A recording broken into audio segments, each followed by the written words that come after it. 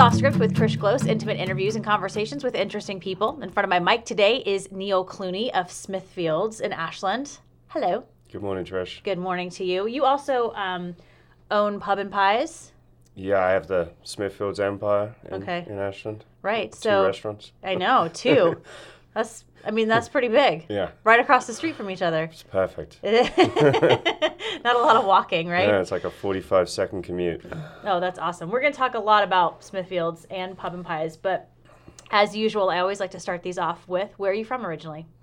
I am from a town called Hemel Hempstead in the United Kingdom. Okay. And what was your childhood like?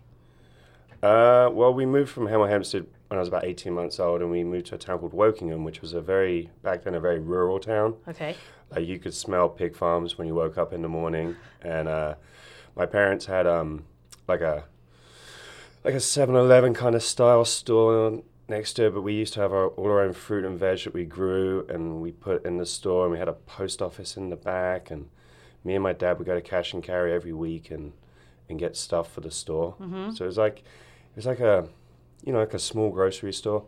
Okay, where in the UK are we talking? Kind of give me, I know nothing about where anything is in the UK. So Wokingham is in the county of Berkshire, which is the only royal county in England. It's where the Windsor Castle is in that county, like Jackson County. Yeah. I lived in Berkshire. It's about 30 miles west of London, like literally straight west down the M4. That's the motorway. Okay. And now it's a big commuter town for London because it's like an hour on the train. And so all these pig farms and lots of open fields and that are now, just loads of houses, big communities. So it's turned into this real commuter kind of town now. Is that a bit sad for you? It was a little sad when I went back a few years ago, and I was like, damn, I remember that used to be a field. Now it's just like tons of houses. What do pig farms smell like in the morning? It's definitely a smell you get used to. Right. And I mean, we were maybe half a mile away from it. I mean, it's not as intense as if you're actually on the farm. I think when you're actually on the farm, you're like, oh my God, it's terrible. Mm-hmm.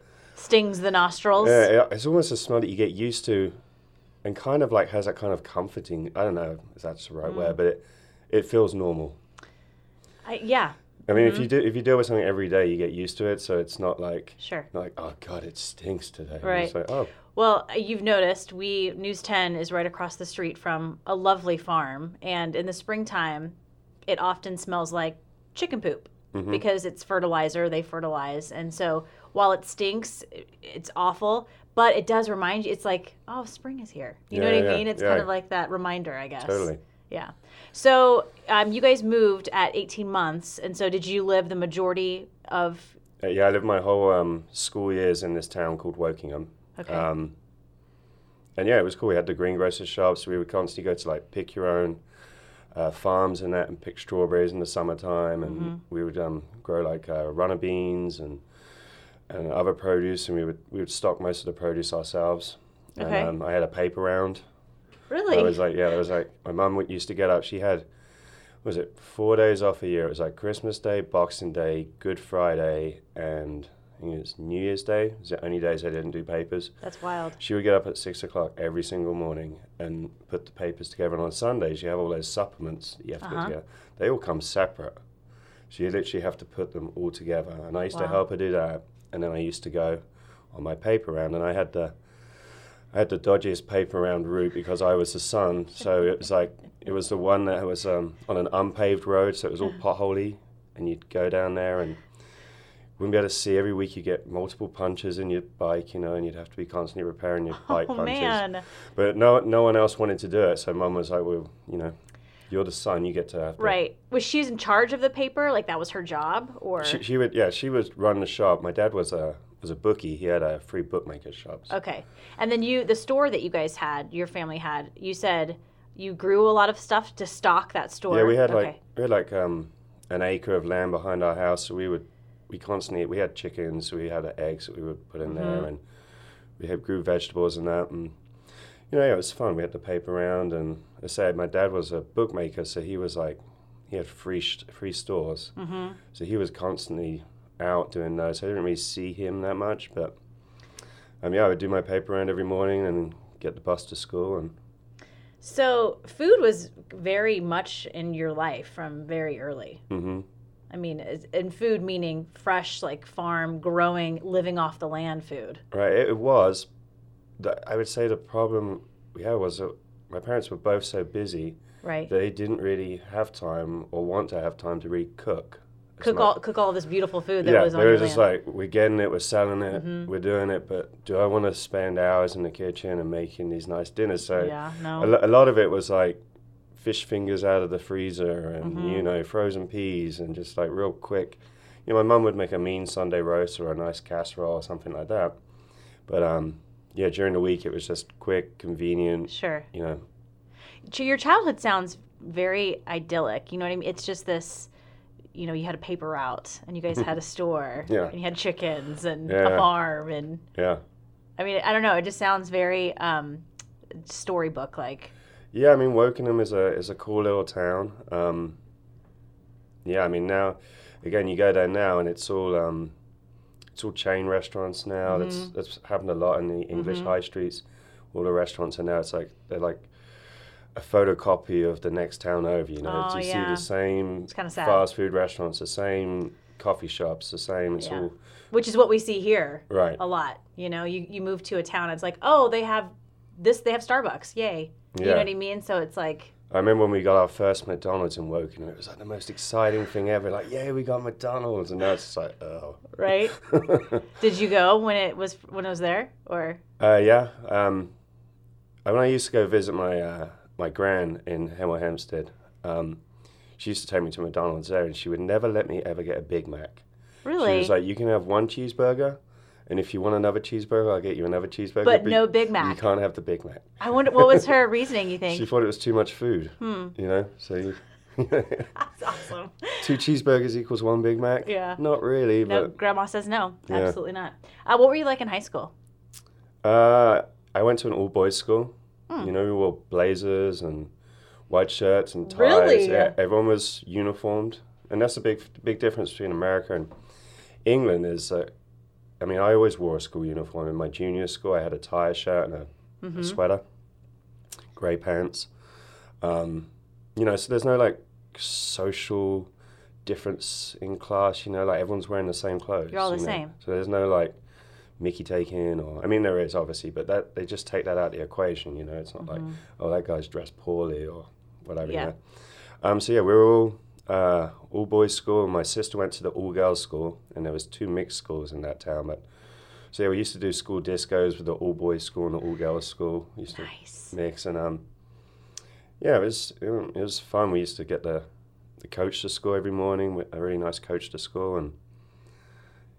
Yeah, I wasn't the greatest academic person. I was always at top of the bottom as opposed to... No, actually, no, the other way. I was always bottom of the top class. Yes. And I'd always be like, why can't I just get put down to the bottom class so I can be at the top? Right. And I might excel more and do better, but I was always like the one that was getting the lowest grades in the top class. And I was like, oh, this sucks.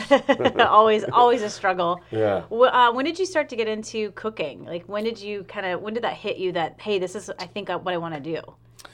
Yeah, so when we were young, we always went to this hotel in a place called Salton Sands, and it's in Devon, which is in the West Country of England. And we went there every half-term break. It was like 4 days. It was a super nice hotel, like 4-star hotel. And every year we went, and the hotel managers and the restaurant manager, they knew my mum and dad, first name terms. And I was always kind of fascinated, and I always looked forward to this trip, but how many people were working there and how many people were staying there and how that whole thing was just like this existence, of like... A machine. Yeah, people aren't at home, they're staying in this building, and people here are working, and these people... And it always fascinated me from a young age, because we went there from like, at the age of 6 or 7 all the way through to the age of like 14 or whatever. So, when we're in my last year of my senior school, and they're like, okay, it's work experience week. What do you want to do? So I was like, I want to go work in a hotel. So I went there and I did 1 day in every department, accounting, housekeeping, front of house, and the kitchen. And I thought every department sucked. I was like, oh, this is boring. There's nothing going on. What did I do? What did I get myself into? Yeah. And then I was in the kitchen. I was like, man, this is fun. There's like knives and it's cooking and you get to work with all this like produce that's coming in and constantly learning new stuff. And it was like, you know, very time management driven. Like you have to do this by this time to get this done and blah, blah, blah. Yeah. And so I decided to write 16 letters to local hotels within the region asking for an apprentice chef program. And I got accepted by the Castle Hotel in Windsor, which is right opposite the castle in Windsor where Prince Harry just got married. Right. And it was a Forte hotel, 3-star hotel, and I did a 2-year culinary apprenticeship program where I did 1 day at school and 4 days at work. Did you watch the wedding, by the way? Sorry. I did. I had the pub open, and it was also FA Cup final day, which is like the Super Bowl of English football, soccer. And so I had the royal wedding on one TV and the FA Cup final on the other TV. Was it important for you to watch? Because I know this is kind of a thing. Okay. No, I don't care. I mean, a lot of people really get into this, especially those who live in England. I mean, Oh, and it was huge because Meghan Markle is of mixed race. Right. So, you know, there was that whole, like, you know, the royal family is really grounded now. And, you know, it's not this hoity-toity upper crust. These are like a real people. And, you know, the working class could really get behind them kind of thing, you know. So I think I was speaking to my mum and that, and I think she watched it or whatever, but she was like, you know, it was a real good sense of feeling in the country when... That's awesome. Because everyone likes Harry, you know. I mean, he's never going to be king. He's always the rogue prince. Yeah, I like Harry. And yeah. Anyways. All right, so you decided you did this sort of apprenticeship, or you got accepted to one. And so was it that kind of just the beginning, the start of everything else that followed? Yeah, so it was just like, it was supposed to be a 3-year course, but they changed the vocational qualifications, so I was able to do the original 3-year course in 2 years as long as I didn't miss any time. So I could do my qualifications, and, you know, I kind of hated going to college. It kind of sucked. You know, you sat in the kitchen and you're like, okay, you got 4 hours to make 4 dishes. You know, that's totally you know, against the reality of actually working in the kitchen. Right. And but I did it, and, you know, we'd go to the pub and on a break or whatever, and we'd skip the health and hygiene class or whatever. And but at work, I loved it. You know, I was getting paid like £50 a week, and I left home at 16. I lived in the staff accommodation in the hotel. Okay. And yeah, and I was just working, and I was working with all these other chefs, and, you know, we had all the chef coats and the neckerchiefs and the tool hats, and it was legit. You know, we did banquet caterings, and yeah, from there it was just keep on cooking kind of thing, you know. You left home at 16? Mm-hmm. You never went back? I did when I worked on the QE2 cruise liner for 2 years. And when I came back from there, I was 22, and I lived at home for about 2 months, and I was like, I can't handle this. That's it? 2 months is long enough. Oh, I got to get out. But yeah, I left. I finished school, barely got my my high school exams done, because at that point I always knew I was going to be going on this cooking course. Mm-hmm. So I didn't really study. I did way better in my mock exams than I did in my actual exams. But yeah, and I left home at 16. It was August 1990. Mm-hmm. There's people, I feel, that can kind of be professional students. They just, school is their thing. Right. It's what they're good at. And then you have this other group that just, they want to work. Yeah, like, I mean, if you look at it now, especially in this country, it costs you so much to go to school. And there's so many trade jobs out there that people aren't exploring. And these trade jobs pay really well, but it's been driven into people here. You got to go to school. You got to go to school. Yeah. You got to put yourself in hundreds of thousands of dollars worth of debt. You know, when you could go get a perfectly good trade job as an engineer and learn that skill and still make 50, 60 grand a year or whatever. I mean, do you think you picked that up a little bit from your parents? Because your parents just seemed like very workhorse kind of mentality. Yeah, they were always self-employed. Yeah. Yeah, and so after they had the bookmakers, we sold the shop and their house, and we had all that land, so we built a new house. And this was about when I was like 16, 17, they built the new house. And then they went into the insurance business, and my parents retired when they were 55. Nice. Yeah. And yeah, so they've always been self-employed, so I always got that kind of like strong work ethic, like almost to the point where it's like, I have to work. And if I'm not working, I feel guilty, you know. I'm like, especially at my 2 restaurants, I'm like, I take a day off and I'm like, I should really be there, man. I so know that feeling. It's like when you call in sick or you're just like, I'm really tired, I want to take a day off, but then you instantly feel guilty because you're at home and not working and not helping your team. Yeah, and I see the restaurant's busy or whatever, and I'm like, oh, and I'm like, how was it? Like, yeah. I'm like, oh, I so should have been there. I should have been there. I should have been. But it's ridiculous. Like, Yeah. you have to take care of yourself and Yeah, your family. Yeah, totally. You know? I mean, you have to get that separation, but you know, restaurant business, both spots are open 7 days a week, so you know, email's always on, phone's Yeah. always on. Yeah. You know. The grill's always on. Yeah. I mean, Yeah, it's totally. so Something's breaking down or someone's not showing up for work, you know. right. No, I totally feel you on that strong work ethic, and I'm not like bragging like I have a super strong work ethic, but I do feel guilty sometimes when I don't come into work, and it's so bizarre because other people are like, I don't care. Yeah. You know what I mean? Yeah. Like I wish I had that feeling a little bit. Yeah, I mean, the only time I feel like I'm truly at peace is if I'm out of the country or if I'm in a place where I don't get cell service. And I'm just like, I can't do anything about it. Right. It doesn't matter. Right, right. That's it. I think that's the key. So, so you sort of, I mean, culinary school was kind of different for you then. It wasn't a traditional culinary school, or was it traditional? It was. I mean, Okay. it was at Thames Valley University, and you know, we had the chef lecturers and that, and it was essentially just to get the qualification in my eyes. Okay. I learned way more actually in the kitchen working with these other chefs than I did in the school. But I guess it's the grounding, and you know, and then back then there was no internet, so anything you needed to learn, like you know, you had to pick up a cookbook and research and read. And now I come up with an idea, and the first thing I do is put it in a Google search engine and see what else is going on. You know. Yeah, for sure. So when did you move to the States? 2002. Oh, okay. Yeah. That wasn't really that long ago. Yeah, like 16 years ago. And we were in San Diego for 2 years, operating a restaurant. Whereas I used to manage Dragonfly in Ashland for 6 years.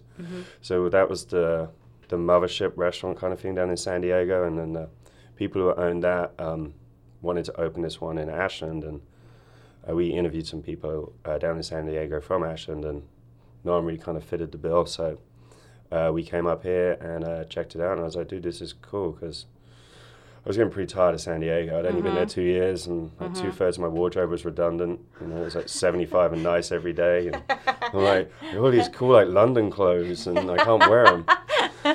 And then and there's just no gauge on the year, you know. It's like all of a sudden someone's blowing up a snowman and throwing it on their front lawn, and it's Christmas, and you're like, oh, It is? Yeah. Because every day's the same pretty much. You know? Exactly. It's like, there's no real temperature difference or anything.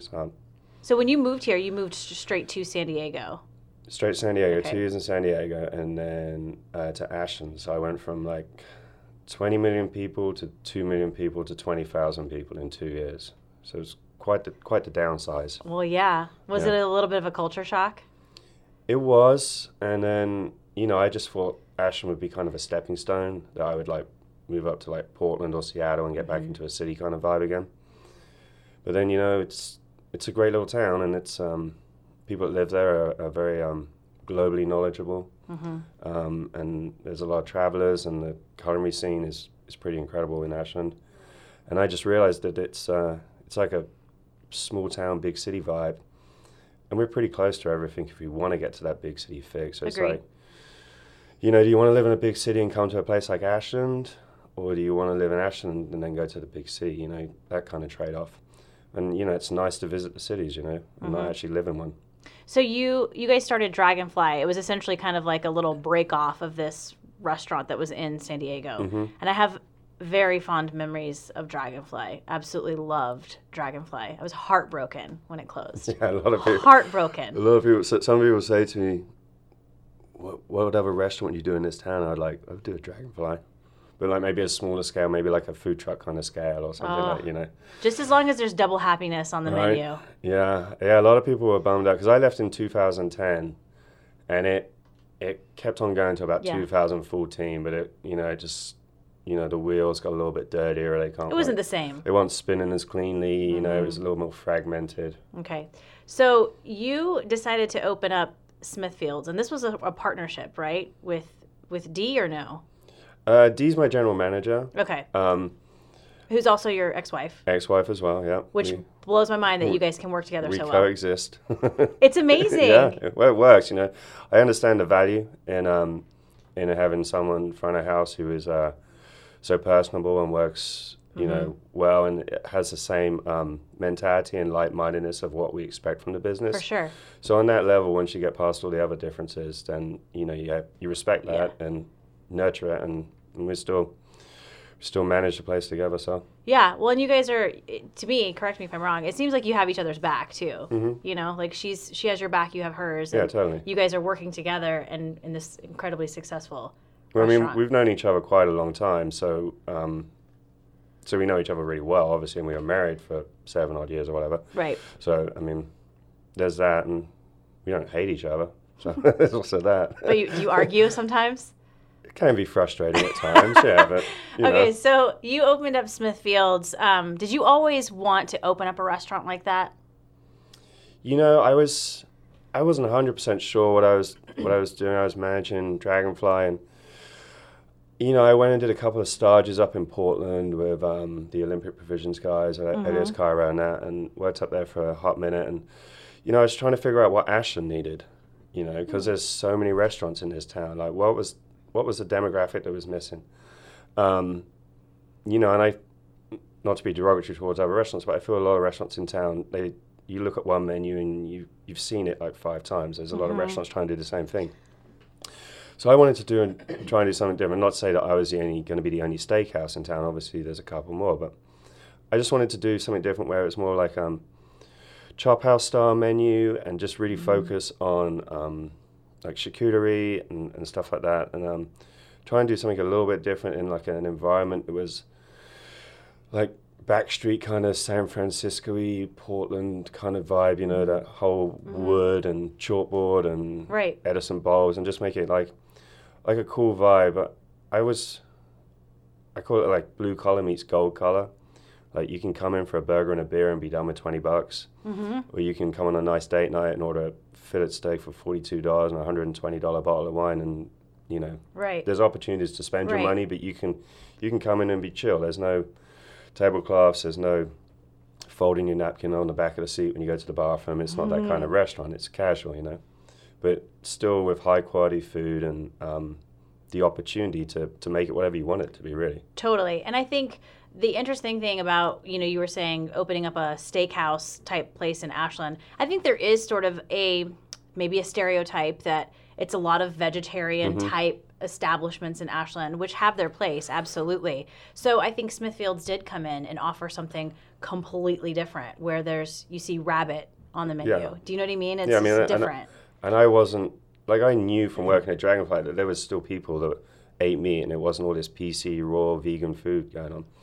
And I was just loud and proud about it. I'm like, hey, I'm opening a meat-centric restaurant. This is full on meat. I've got one vegetarian dish, and it's got dairy in it and gluten.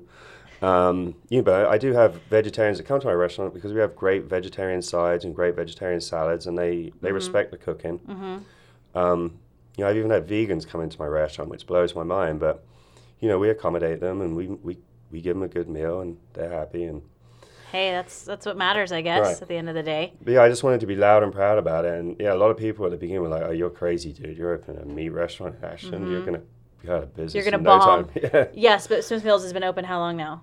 We opened 2011, so we're in our 8th year of business. Yeah. And I mean, our sales are up every year over and over again. So that's awesome. Yeah. What's one of your favorite things that you serve at Smithfield's? What do you just like love it when you hear someone's ordering it? Yeah, I always like people order the bone marrow. I'm always just like, yeah. And when I actually hear them freak out over the bone marrow, they're like, oh my God, dude, this is amazing. Because again, it's like a niche thing. Like, maybe one other restaurant in town does it.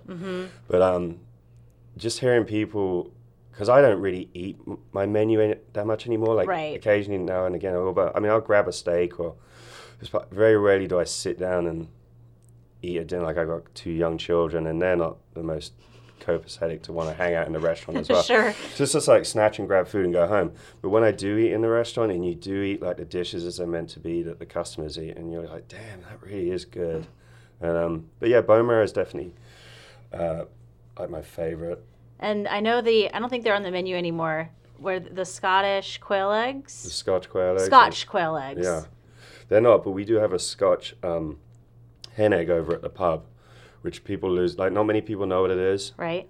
People, like, when they get it, like, dude, this is amazing. And we, like, my cooks have got it perfectly figured out, so the roke is, like, still, like, completely runny. And it's surrounded by sausage, and then it's breadcrumbed and deep fried. So it's like fried breakfast. It's like the protein amazing. bomb.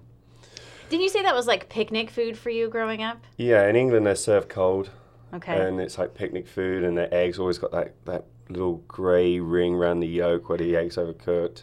But we serve ours hot, and the egg yolk's like nice and runny, and Yum. it's just a different. I have English people come in and they order it. I'm like, you don't get one of those like that in England, and they're like, nope. Yeah, for sure. Do you cook at home? No, I like to grill at home. You know, everything. I don't like washing up. You know. Right. But I always do the washing up. Like, if there's like a task of jobs at the house, like, I'll detail out the kitchen. Like, Claire can do laundry. Like, I always, like, don't make the bed properly, you know. Well, yeah, I'm with you on that one. I'm a very weird person when it comes to making the bed. It has to be a certain way, and if anyone else does it, I know, and I have to redo it. Yeah. Yeah, I mean, I always say never be good at the jobs you don't want to do. Yeah. And then you won't be asked to do them. Exactly. So, as far as Pub and Pies, when did you guys open Pub and Pies? October 2015. Okay, and what was the urge behind opening up a restaurant like that? Well, it started actually when we were back in England. We went to England in 2014 for Claire's 30th birthday, and we went to this football match. It was like Swindon versus Sheffield United, real kind of lower league match, but my brother-in-law's a Swindon fan, and we were in the naughty end, you know, it's like no kids, and everyone's standing up, and lots of swearing, and, you know, heckling and abusing players and the referee and that, and screaming obscenities at the away fans and stuff. Okay, perfect. But there was like this little... there's this company in England, it's called Pucker Pies, and they make like 180,000 pies a day. And they serve like all the festivals, they serve all the football stadiums, and they do stores and that. Anyway, Claire went down to get a pie, and it was called this chicken balti pie. She ate it, and she's like, oh my God, this is amazing. And she's like, I'm going to go get another one. So she went to go another one. She ate it, she's like, we should do a pie shop in Ashland. And I was like, all right. This was back like 2014, yeah. So this was Claire's idea. Your lovely bride. Yeah, initially she was like, we should do a pie shop. And I was like, all right. I was like, thinking about it. I was like, how are we going to do this? And you know, selling food never makes much money. Selling alcohol, you make way much more money on, you know. So anyway, the Irish pub across the street, the guy who owned it then come up to me and was like, hey man, I'm getting kind of burnt out on this place. Do you want to manage this bar for me? And I was like, no. I won't manage it for you. I was like, I'll buy it from you if you want to sell it. He was like, no, I can't sell it. I was like, all right. And so I guess this is the Irish pub right across the street from Smithfield. From Smithfield, yeah. Okay. And then I guess he told his wife, and sure enough, the next day his wife comes up to me. She's like, we're selling. How much do you want to offer us? No way. And so, you know, we highballed, lowballed, whatever, found a place in the middle that we could do on, and it just...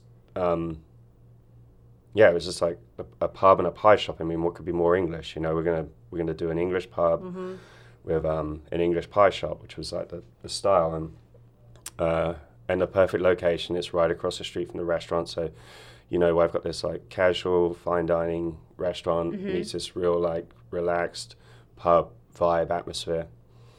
Yeah, I call it my man cave with headaches. Like I get to go down there and chill out and watch sports and that, but I have to deal with employees and, you know, stuff breaking down and and that and. Well, then you say too, like a pub, you know, Pub and Pies type of place. There's a lot of them on the high streets in certain communities. Yeah, I mean within England. Used to be. So going back now, like, we drove from my hometown to this other town, like 7 miles, to actually go to this pie shop in Reading called Sweeney Todd's. And there was literally, because in England there's pubs everywhere. Right. There was literally like 7 pubs that were like shuttered down, boarded up, had been changed into like Metro Tesco's, which are like, Tesco's like the big superstore, and they've been changed into like these little grocery stores. And I guess people in England have just stopped going out drinking. I mean... What? everyone's like, it's so expensive. Ugh. And unless you have a good food program, no one's going to the pub anymore to drink 5 pints because the police got super active. And, you know, I'm not encouraged to drink driving, but pretty much everyone, you know, you just go down to the pub, have 5 beers, drive home. No big deal. But the police cracked down really hard, so no one's drinking and driving, which is great. And unless you have a good food program, there's no point in going to the pub. So a lot of these pubs, they either got taken over by the breweries. So now they're like corporatized again. Like there's like a few big breweries that they own all the pubs now. None of them are independently owned by proprietors, or owned by the breweries. So it kind of lost that little bit of charm. And then the pie shops, they struggled as well. I mean, as I said, a lot of the high streets are now, they're all like photocopied images of each other. They have Pizza Express, Costa Coffee, same generic. Well, then you're bringing a little bit of old school to Ashland, Oregon then. Yeah, I mean, that's definitely, you know, what we try to do with Smithfields as well, is that artisan type of food. Like, how do we used to treat food before we had refrigeration? We used to cure it and preserve it in salt, so it would, you know, stand the test of time. And, you know, going back to the British Navy, I mean, they packed everything in salt and limes. That's why we were called limeys. Right. But you know, just going back to that old world artisan kind of stuff, and, you know, the pies, you know, we don't use we use a sheeter to run it, but we make all the dough by hand in small batches. They're all hand crimped. You know, the mixes we make in like 60 portion batches. So everything's just like small portion sizes. And well, not portion sizes, that sounds bad, but you know, small quantities of stuff we're making. Right.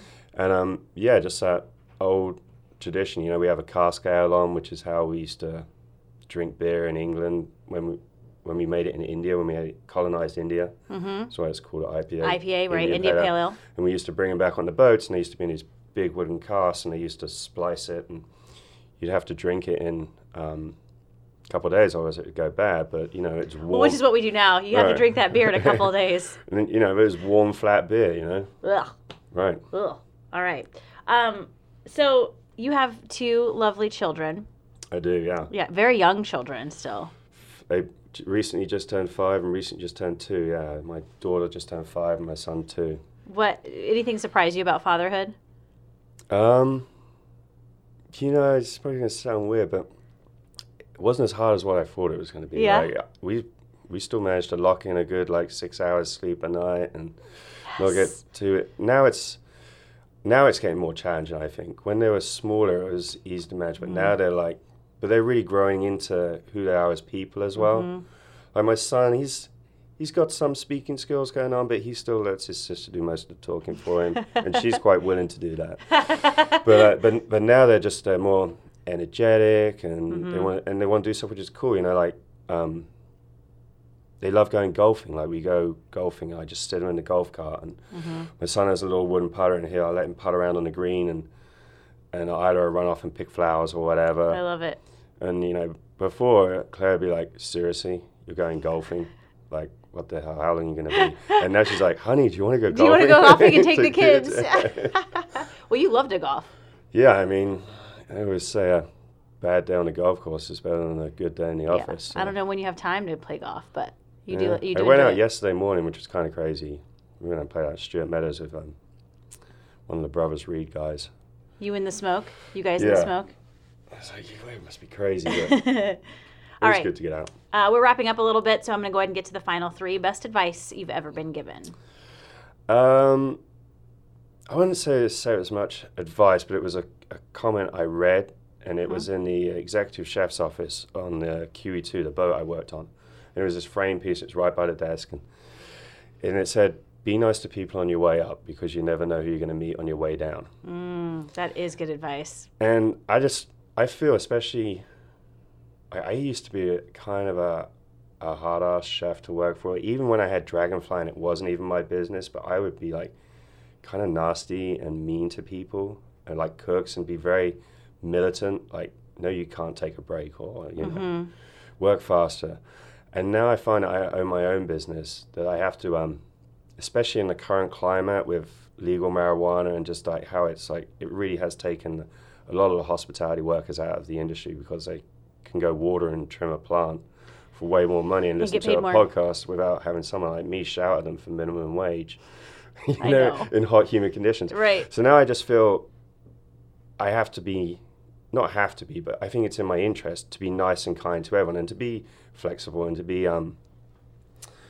you know, accommodating and just like, hey, this is a job that we need to get done, but I don't need to be a dick about it and for them to get it done. We can just, we can work together. So the whole be nice to people on the way up because you never know who you're going to meet on the way down, I think translates more to me now as like, just be nice to people you're working with, try and create that environment that makes them want to work for you, you know? No, it is good advice. If you were ever given a last meal and a last drink, what would that be? Last meal is always a tough one. I always stumble on these questions because there's so many foods I like at so many different moments. Like, and this is it. This is the last one you're ever going to get. Last one you're ever going to have. Oh, man. I mean, it would have to be something extravagant, I guess, like some pan-seared foie gras and on top of a fillet steak with like a really rich jus and just like something that you don't eat because, you know, it costs lots of money or whatever. But, you know, I love fried chicken, I love burgers, I love meatloaf, I love comfort foods. There's just like so many. It would really be a game time decision, I think, if someone said, okay, this is your last meal, what do you want? Be like, I really fancy this. You know, you can do courses too. It could be like a 3-course final meal. Yeah, bone marrow to begin with, and then probably a creme brulee to finish with. I'm just a sucker for those simple baked custard dishes. I know, crunchy sugar. The best. Your last drink? Yeah, it'd have to be whiskey based on some level. So my current favorite's like old fashioned. Nice. Manhattan, anything along those realms would be good. But then, you know, a really expensive bottle of red wine to go with that fillet steak probably wouldn't be too bad either. So courses. We'll have to keep courses. And then if you ever left this place, Southern Oregon, what would bring you back here? What would you miss the most about it? You know, I really dig the seasons. Although now we seem to have 5 seasons.